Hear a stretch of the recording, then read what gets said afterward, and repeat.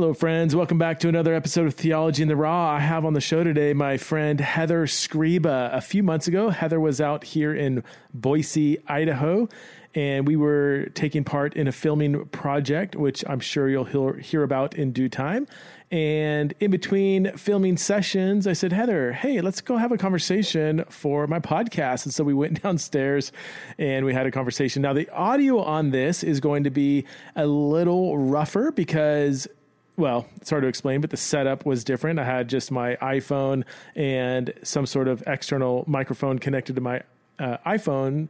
And so the quality is better than just simply having an iPhone microphone, but it's not as good as what you're hearing right now in my nice, polished Shure microphone, my audio setup here in my basement. So the audio is going to be a little rougher. Also, this conversation that I had with Heather is also on my YouTube channel. So I know most of you don't don't pay attention to my YouTube channel. Most people are either kind of podcast only or YouTube only. And so that's why I'm trying to release these conversations both on my YouTube channel and in the podcast. So if you want to get a visual of our conversations, you can go to my YouTube channel, just punch in Press and Sprinkle on YouTube and you'll get right to it. And the title of this is Transgender and the Gospel. If you want to support this show, you can do so through my Patreon account. Patreon.com/Theology in the Raw. The info is in the show notes. Also, if you want to support me through Venmo, you can do that as well. People have been asking me how they can support me. People have been asking me about if I have a Venmo account. It's super easy to kick over some cash in thankfulness for the ministry that I'm doing here. So if that's you and you'd like to support me, you can go to my Venmo account. The info is in the show notes. All right, let's get to know Heather Skriba. You guys are gonna love this conversation. She's super raw, super authentic, and super gospel centered. All right, welcome to the show, Heather Skriba.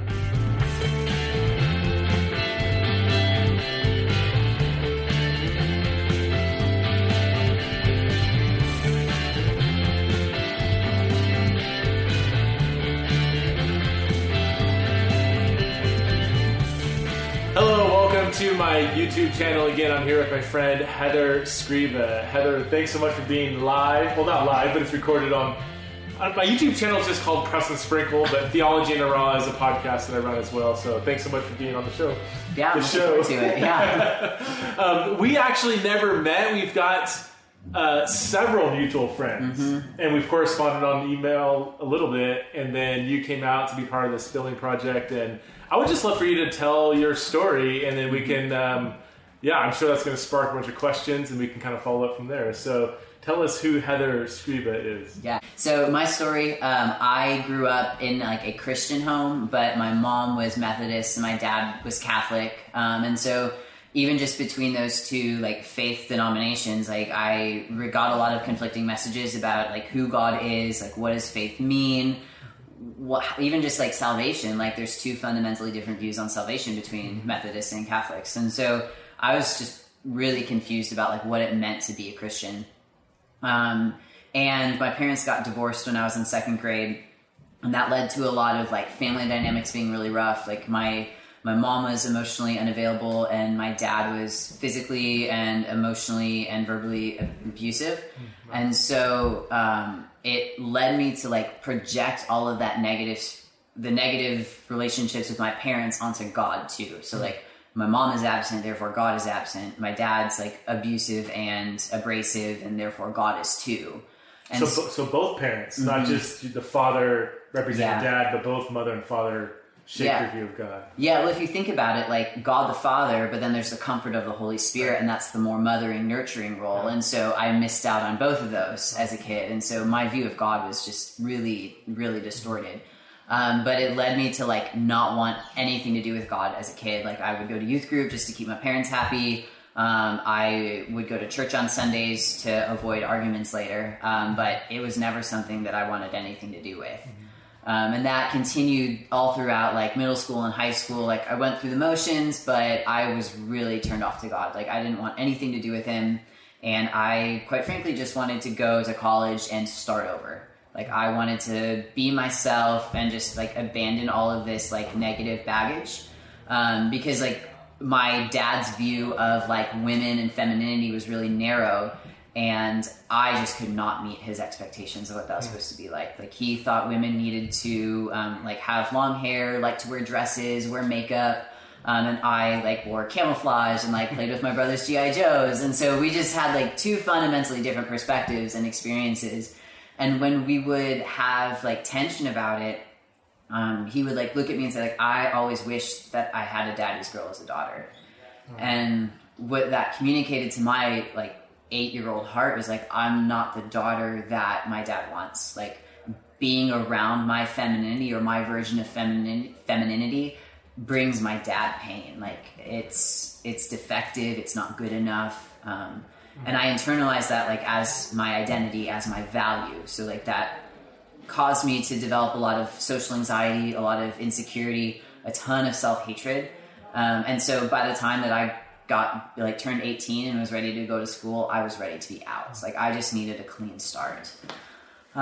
So when I got to college, I went to University of Michigan in Ann Arbor, and I was ready to like just really like turn away from any like traditional or conservative like idea from my background.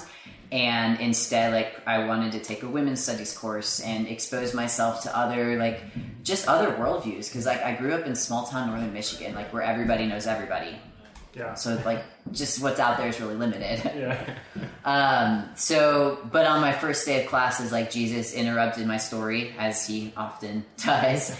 And there was a group of people from a campus ministry handing out surveys. And they were basically saying, like, hey, fill out a survey and you get a free discount card.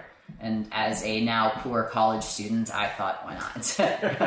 So, like, the questions on the survey were really simple. It was like, do you want a personal relationship with God? Are you interested in a Bible study? And maybe one more.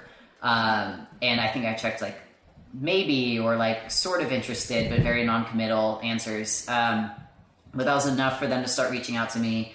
And after like 6 weeks of making excuses for why I couldn't go to like their Bible study and like campus gatherings, I finally I just didn't have any more excuses. So I thought, okay, I'll go once and then that'll get them off my back. Like, they'll stop calling me every week.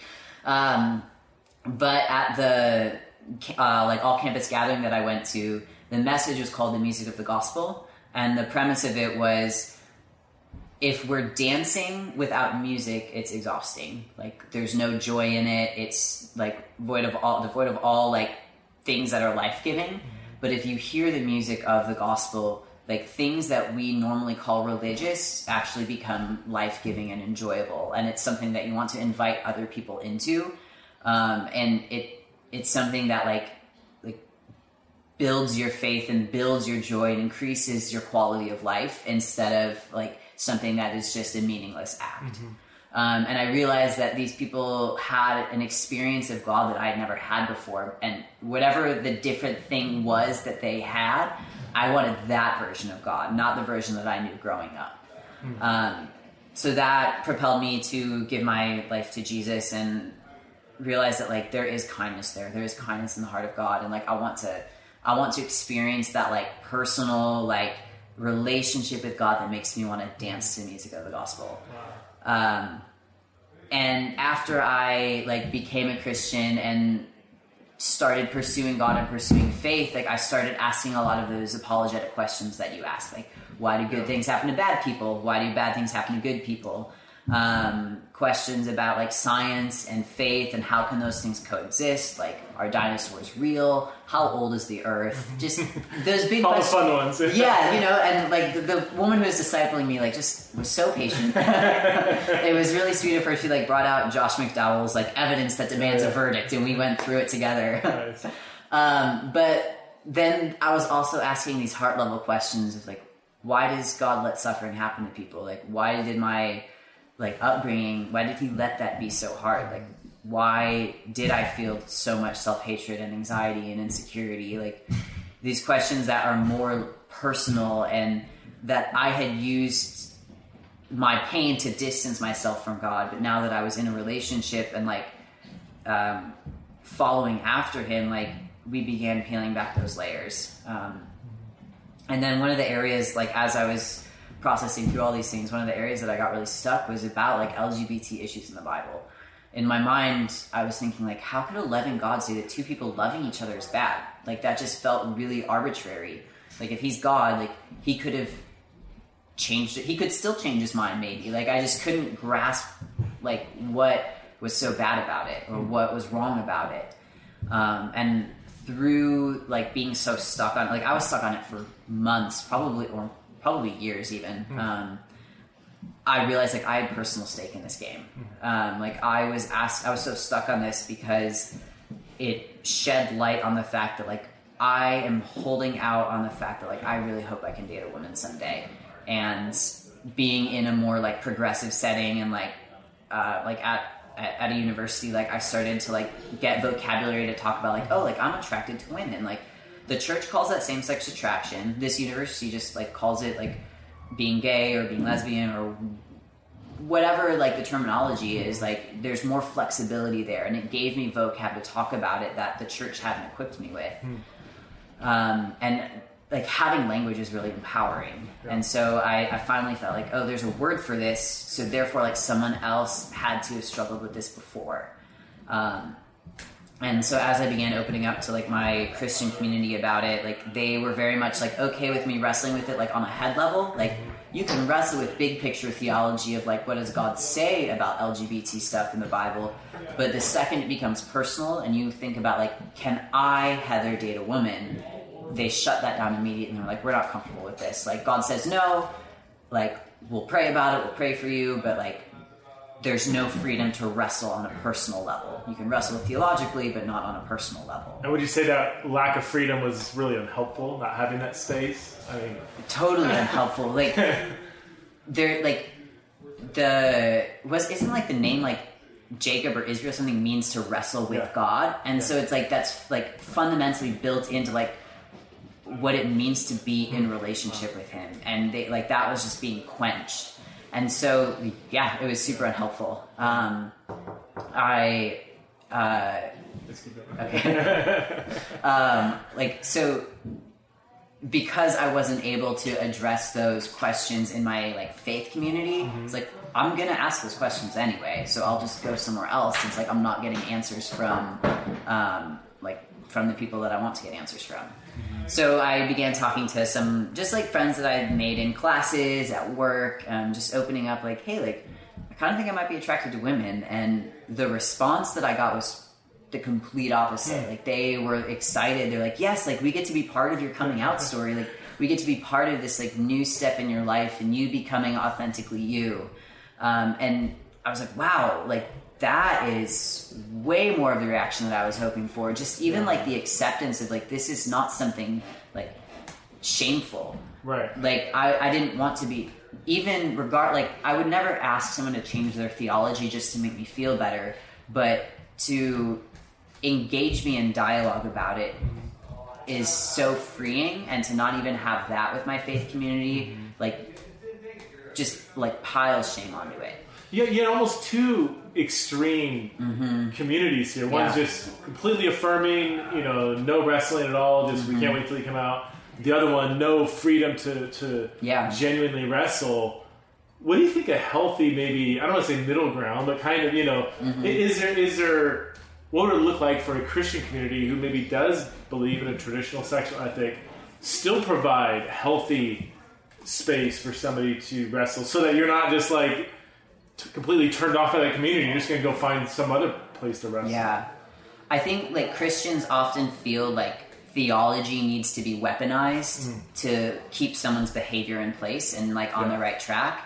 And so, like, if people hadn't led with theology, I think it would have communicated something totally different. Wow. Like, because for me, even if I knew what most of their perspectives were, but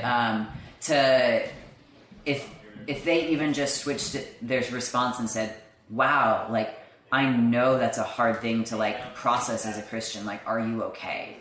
Like, that's asking if someone is okay isn't sacrificing any of your beliefs or values. It's caring for someone. Like, just think about the story of the Good Samaritan. Like, they crossed over the road to check on the person who was wounded. Like, you have to, like, overcome those, like, barriers and like the discomfort and like even the inconvenience of loving people, like overcome that to make people feel safe. And it's uncomfortable. Yeah. And it's awkward and it's messy. And quite frankly, like, I mean, most of the time I don't want to do that. So, like, let me stay in my comfortable little box. But like, that doesn't, like, when people's hearts are on the line, it's worth it. Yeah, totally. So you wrestled with your sexuality in college. When did that turn into a wrestling with your gender identity? Yeah. Was it shortly after? Or? It was my senior year of college, so I stayed like in the, well, I came out to like Christian friends as like same-sex attracted because that's like the safe word to use. But I thought that like just coming out as that would be enough, like letting people know like this is my experience, and if you're gonna judge me, like maybe you're not someone I want in my life anyway. So I tried to ride that tension for a while. But my summer before my senior year of college, my mental health was declining a lot. Like I was really struggling with anxiety and depression. I had been on antidepressants for a little bit and they stopped working, and I cycled through like 3 or 4 different ones, and they still, like, I just kept responding poorly to all of them. And so I finally was like, I can't do this anymore. Like I can't live in this tension because it is taking a toll on my ability to like show up to life. I was calling into work multiple times a week. I was really struggling to even get out of bed, and just the any joy that I had in life was just quenched because this feeling of like I just need to come out, and like it felt like I was being smothered by how much I was thinking about and perseverating on my sexuality and my gender. And so the summer before my senior year of college, I came out as gay for about 3 months, and like that eased up a little bit of the tension, but it wasn't quite the right fit. Like something about it was like, this is nice, but like there's more to it than what I should be experiencing. Like this isn't quite right. And in a lot of, just in like growing as a believer and processing through, and just like maturing and processing through a lot of like issues from my childhood, I was working on going through a lot of my resentments, and I realized like I resented my parents a lot, I resented myself a lot, but I also resented God a lot. And a lot of my resentments that came up were about sexuality.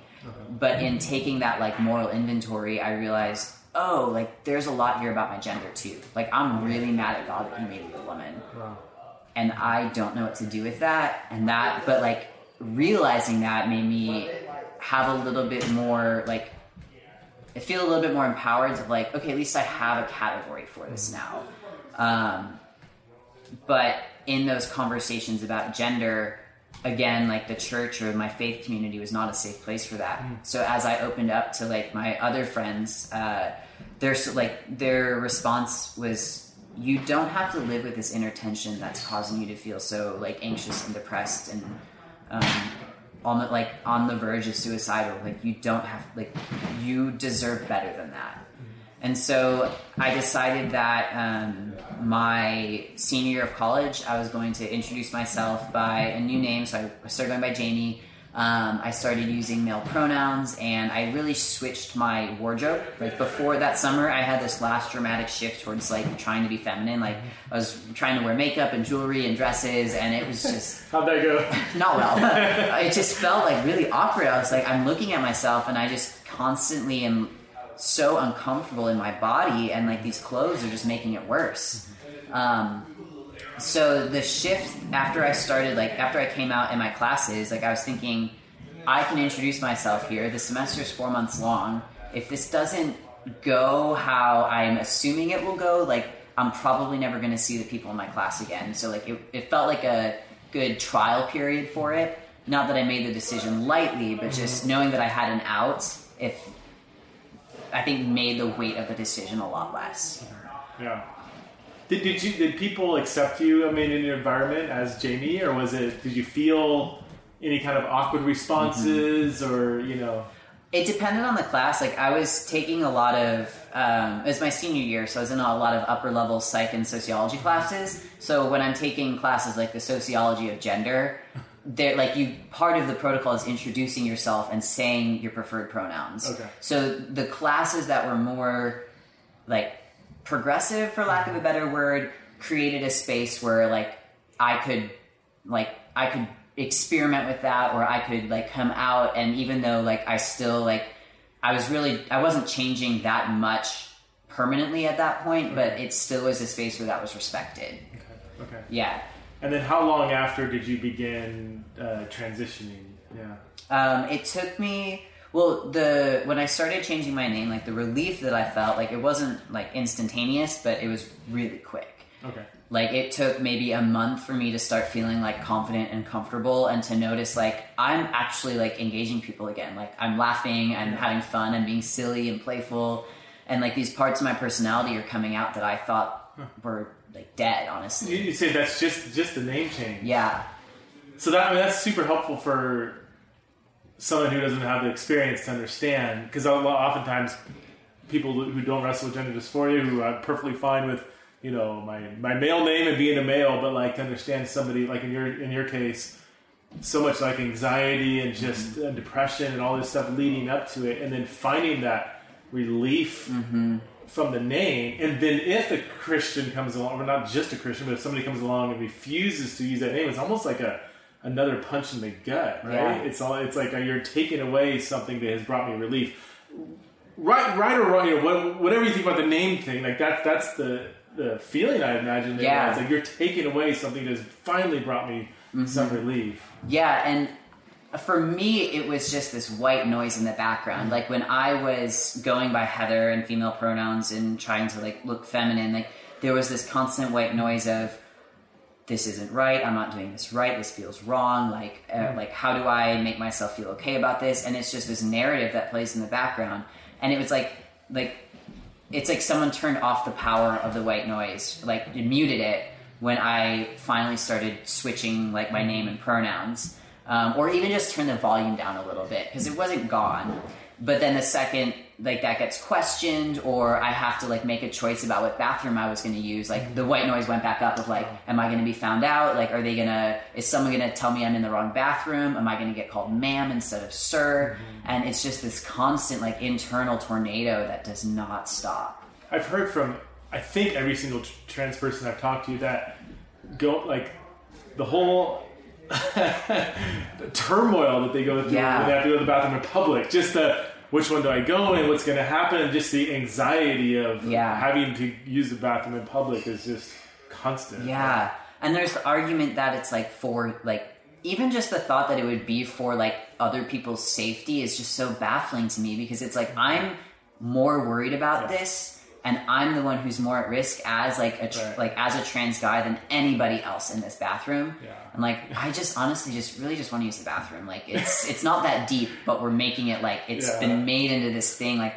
wars are waged in the bathrooms. Does it make you feel like a monster? I mean, it's like, wait, what, you think I'm gonna harm somebody or something? Is that when they use that kind of rhetoric? I mean, is that? I wouldn't say monster. It more of like just made me feel really on edge. Like I like was on guard all the time. Like I had to make sure that like I would avoid eye contact with people, because maybe that would make them pay more attention to me, or just how can I fly under the radar as much as possible and just like go to the bathroom and then be done and like go on with my life. But like no one should have to think about it that much. What about, so I would say the people, at least the more thoughtful people I know, when they raise concerns about the bathroom thing, it's not even really they're concerned as much, at least the ones I would talk to about a trans person using the bathroom that matches their gender. It's more somebody else, some straight cisgender pervert taking advantage of that, you know. And I guess, I'd love to hear your thoughts on that. It just like grieves me that is a segue for like talking about like perverts or pedophilia or anything. Like those are two totally different conversations. Like someone who is going to like do anything harmful or in a bathroom is going to do that regardless of whether or not like trans people are allowed to use the bathroom that they want. Like that motive already exists, and if someone is motivated enough to act on that, like the gender or like the sign on a bathroom is not going to stop them. That's good. So. Okay, so you socially transition, and then you start after that. How long after when you started taking hormones? It was classes started September. It was December that I finally got on hormones. Okay. In that time, I was like really hoping that God would like close doors if I wasn't supposed to be doing it. But it took 6 weeks to make a doctor's appointment, when in reality it should have taken months. And so I started hormones that December, and I was on them for probably like 2 years total. But in the first few months, like my voice started dropping, like my body fat redistributed. So like my face got a little bit elongated, and like my like muscle mass shifted. So it just like kind of became more and more like appearing more and more like a cisgender guy, to the point where I could pass, which means to have people perceive me as the gender I want them to. So like I was trying to look masculine, or I was identifying as a transgender guy, and people were perceiving me as such. And so I was passing, and that was really when I felt like things were like, I was like, this is good. Like this is just alleviating so much of that distress. Like, and I can like, I just saw so many of the initial like good changes continue to magnify as I began to look more and more masculine. Okay. So then I pursued changing my name legally, and I changed my gender marker legally. Like I did all the things that you like typically do to fully socially transition. Okay. And was that satisfying? I mean, did it scratch the itch that you felt like needed to be scratched? In the beginning, yeah. Like it ended up, obviously it ended up not sticking because I'm here as Heather. But like in the beginning, yeah, I think like I was just, there was so much going on. Like I had this community that loved me and championed me. Like I found a place to belong. I found my identity, and there, like, I felt so much freedom from shame, because like in the LGBT community, there's no shame for being transgender. It's celebrated. So like the big things that like I was looking for answers on, like, am I loved? Am I accepted? Is the way that I'm made good? Like those core questions were being answered. And so with the momentum that I had, I was thinking like, this has all been so awesome. Like the last thing that I need to do to like alleviate this dysphoria that I'm feeling is to have top surgery. Because so often for like trans guys, like that is the thing that that is the thing that like helps you like not fix your dysphoria. That's not a good use of language, but like helps you alleviate your dysphoria more permanently. Like, because it's like the most permanent change on your body. Most trans guys that I talk to say that their chest is kind of they would even describe like the source of their dysphoria almost, you know? Yeah, because I was binding up until I had surgery. Okay. But there was always like this awkwardness with it of like, is the shirt that I'm wearing showing that I'm binding? Like, are there telltale signs that I am transgender?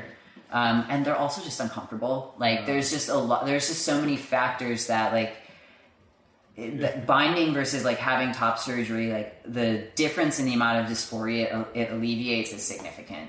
So after you've had top surgery, tell us about the months after that. Did it help? Was it, did it scratch that itch that you've been trying to scratch? The leading up to it, I started to get a little nervous, but I just assumed that was because I was engaging in massive life change. Like I was gonna any surgery, right? Would produce right? Yeah. So like my voice had dropped, and I could there are women who have voices as low as mine. Like that's not totally out of the question. But surgery was permanent. Like there's no going back and having things be the same. And so I think just the gravity of it started to hit me.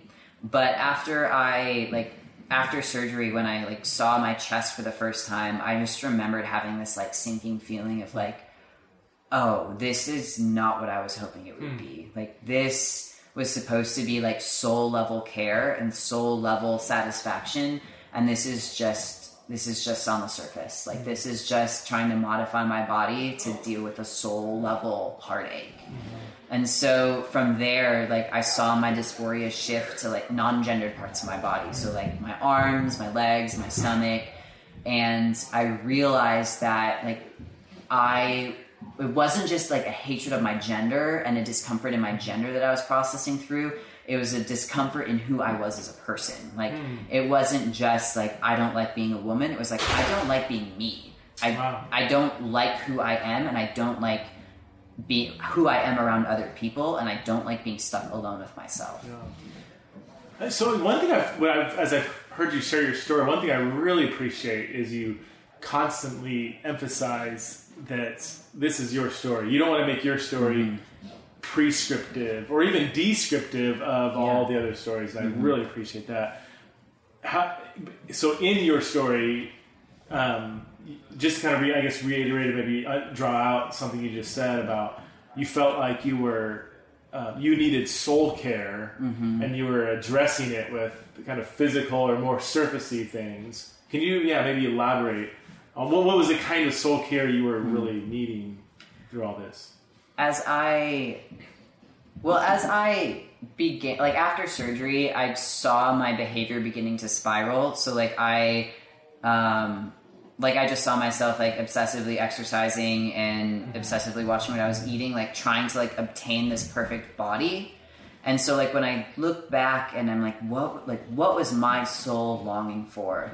And I feel like just the rest of knowing that I was okay as I was, that there was delight in me for sheerly existing, not that didn't have to be attained through any sort of like perfectionism or like trying to control things but like Heather is okay. Like Heather is good. Heather is wonderful.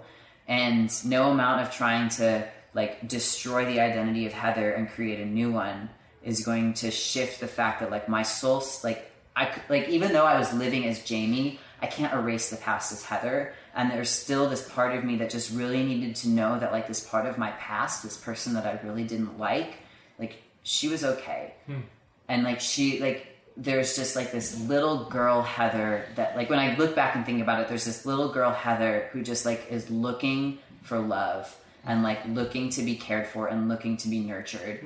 And as an adult, like I was dealing with those feelings through transitioning, through obsessively exercising and drinking and all of these things. But at the end of the day, it was like this tired, lonely, really hurt little girl who just like needed love. Wow.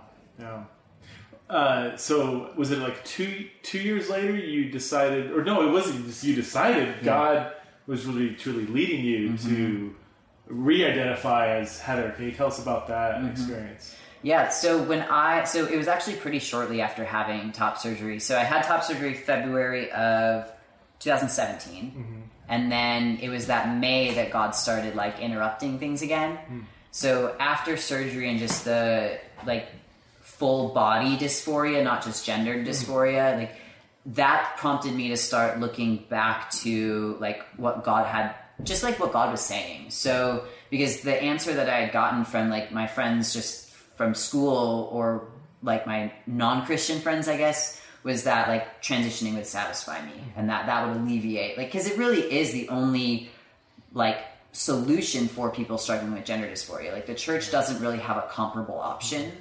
And I tried that and it didn't work. And so I was like, I guess I'll go back to church. So I emailed some churches and I was very direct with them. I just said, I'm a trans guy. I want to be part of the children's ministry, worship team, and a life group. And like, if you're not okay with that, just please tell me now, because I don't want to get 6 months down the road and have you realize that I'm trans and get kicked out. So there's this one church in Ann Arbor that was just awesome. Like they were really upfront with me about what they believed. They said like, most people in our church believe that if you're born a female, like you should identify as a woman, but like we're all just like in need of Jesus, and so welcome to our family. Like you, even if like we disagree, like you still have value, like you still have insight and gifts from the Holy Spirit that like we want to learn from. So like come, like let us learn from you, and like hopefully you can learn from us too. And then at the same time, I was looking online, trying to find resources about like what it meant to be a man and woman.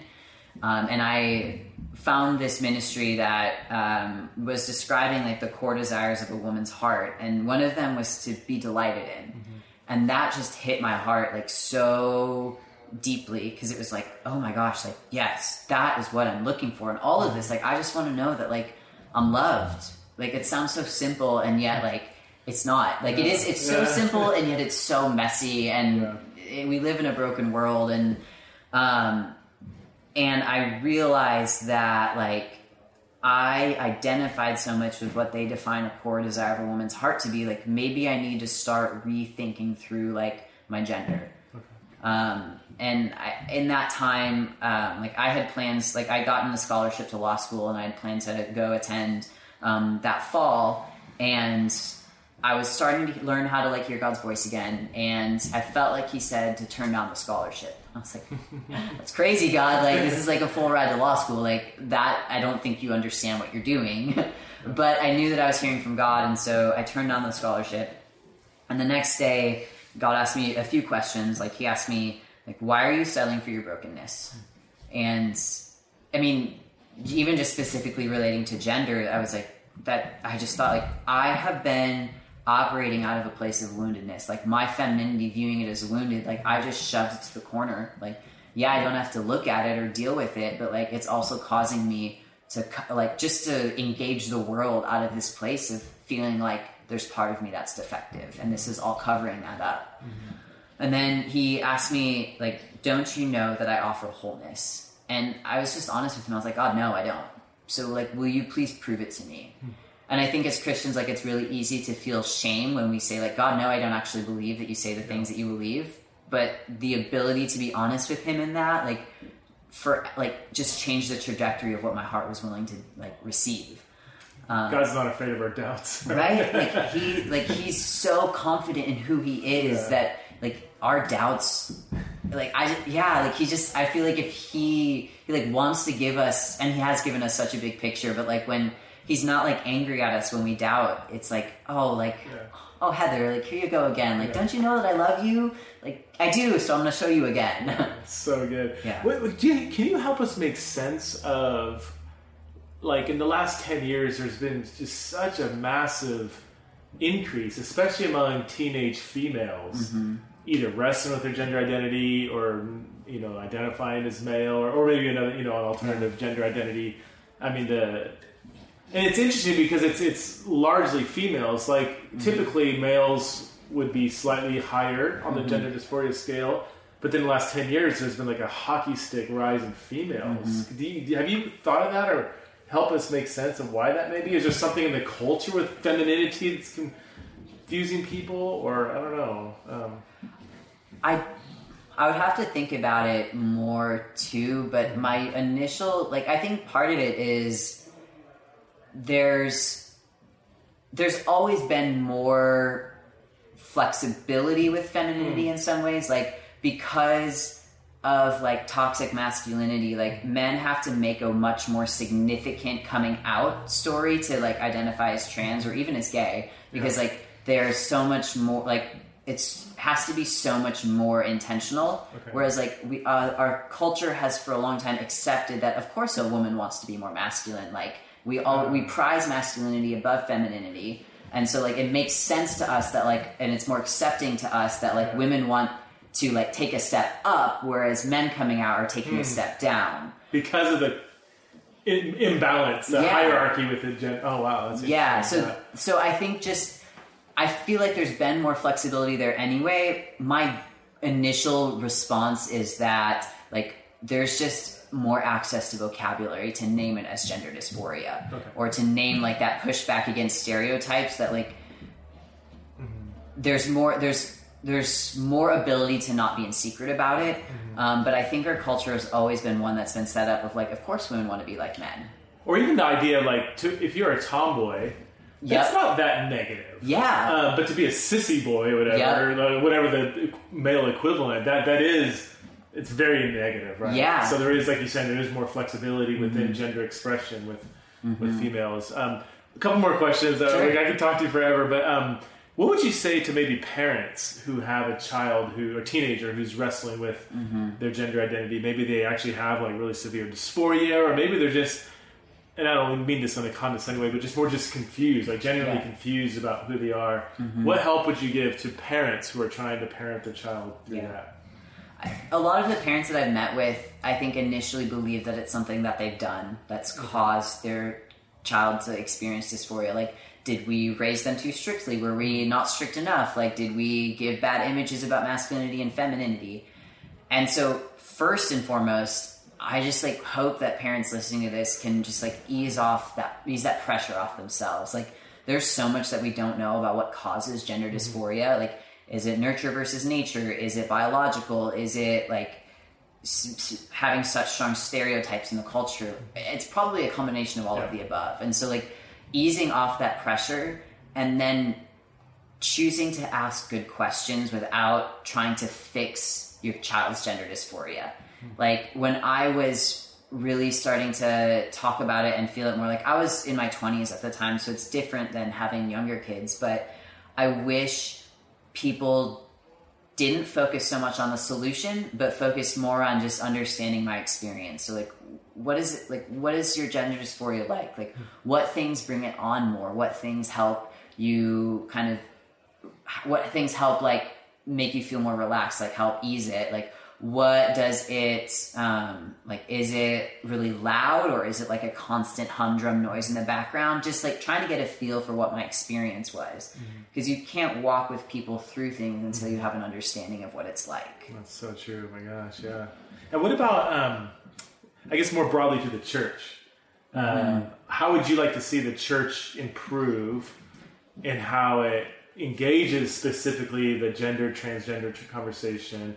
And also, number two, what would it look like for a church to cultivate, I'll say, healthy spaces for people to work through their gender identity? Yeah, I think for churches, like, it has to start at the top. Like, so it's going to be different for every church, but like the leadership has to begin engaging this conversation as a team first, and like understanding like are like choosing the act, like it's an active choice to choose to defend like LGBT individuals in their church. Like, one thing that made me feel really safe in my church back in Ann Arbor was they were willing to lose like heterosexual congregants over my like letting me be part of the church, because they knew like they're going to have no trouble finding a new church, but like you as an LGBT individual, you were going to have a nightmare time finding a church that's going to love you. Wow. So they prioritized my spiritual well-being, knowing, not saying I'm more important, but knowing that like the resources for me are far fewer. And so like they prioritized that, but that was a choice from that the leadership made of like, we're going to make this a priority. Okay. And then that trickled into like just the heart posture of the congregation too. And even, I think too, like, even just knowing, like, how are we talking about gender in the really subtle ways too? Like, are like men's and women's times or like youth group events, like, are the men going and like eating wings and playing sports and like watching, I don't know, like action movies, and are the women like drinking tea and crafting? Like, of course I want to be like playing sports, but somehow that misaligned with what the church was saying women need to be like. So it was very boxed in my experience. Like, women do this, and this is how women connect with God. Men do this, and this is how men connect with God. But God looks at us as individuals. Like, no two women are the same. So I like would love churches to begin like having this heart posture of like, okay, what does Heather need to connect with God? Like, what does Preston need to connect with God? Like, as a man or as a woman, but like as like masculinity in like your version of masculinity, or femininity in my version. Because that might be like being outside, going in nature, playing sports. That could be crafting. Like, crafting's great, but like to have those blanket statements over an entire gender is really suffocating. It's almost like you implicitly moralize a certain stereotype. Yeah. And even, let's just say 70%, let's just say 80% women would rather be crafting, and I don't think that's true actually, but would rather be crafting than eating wings and playing, dodgeball or something.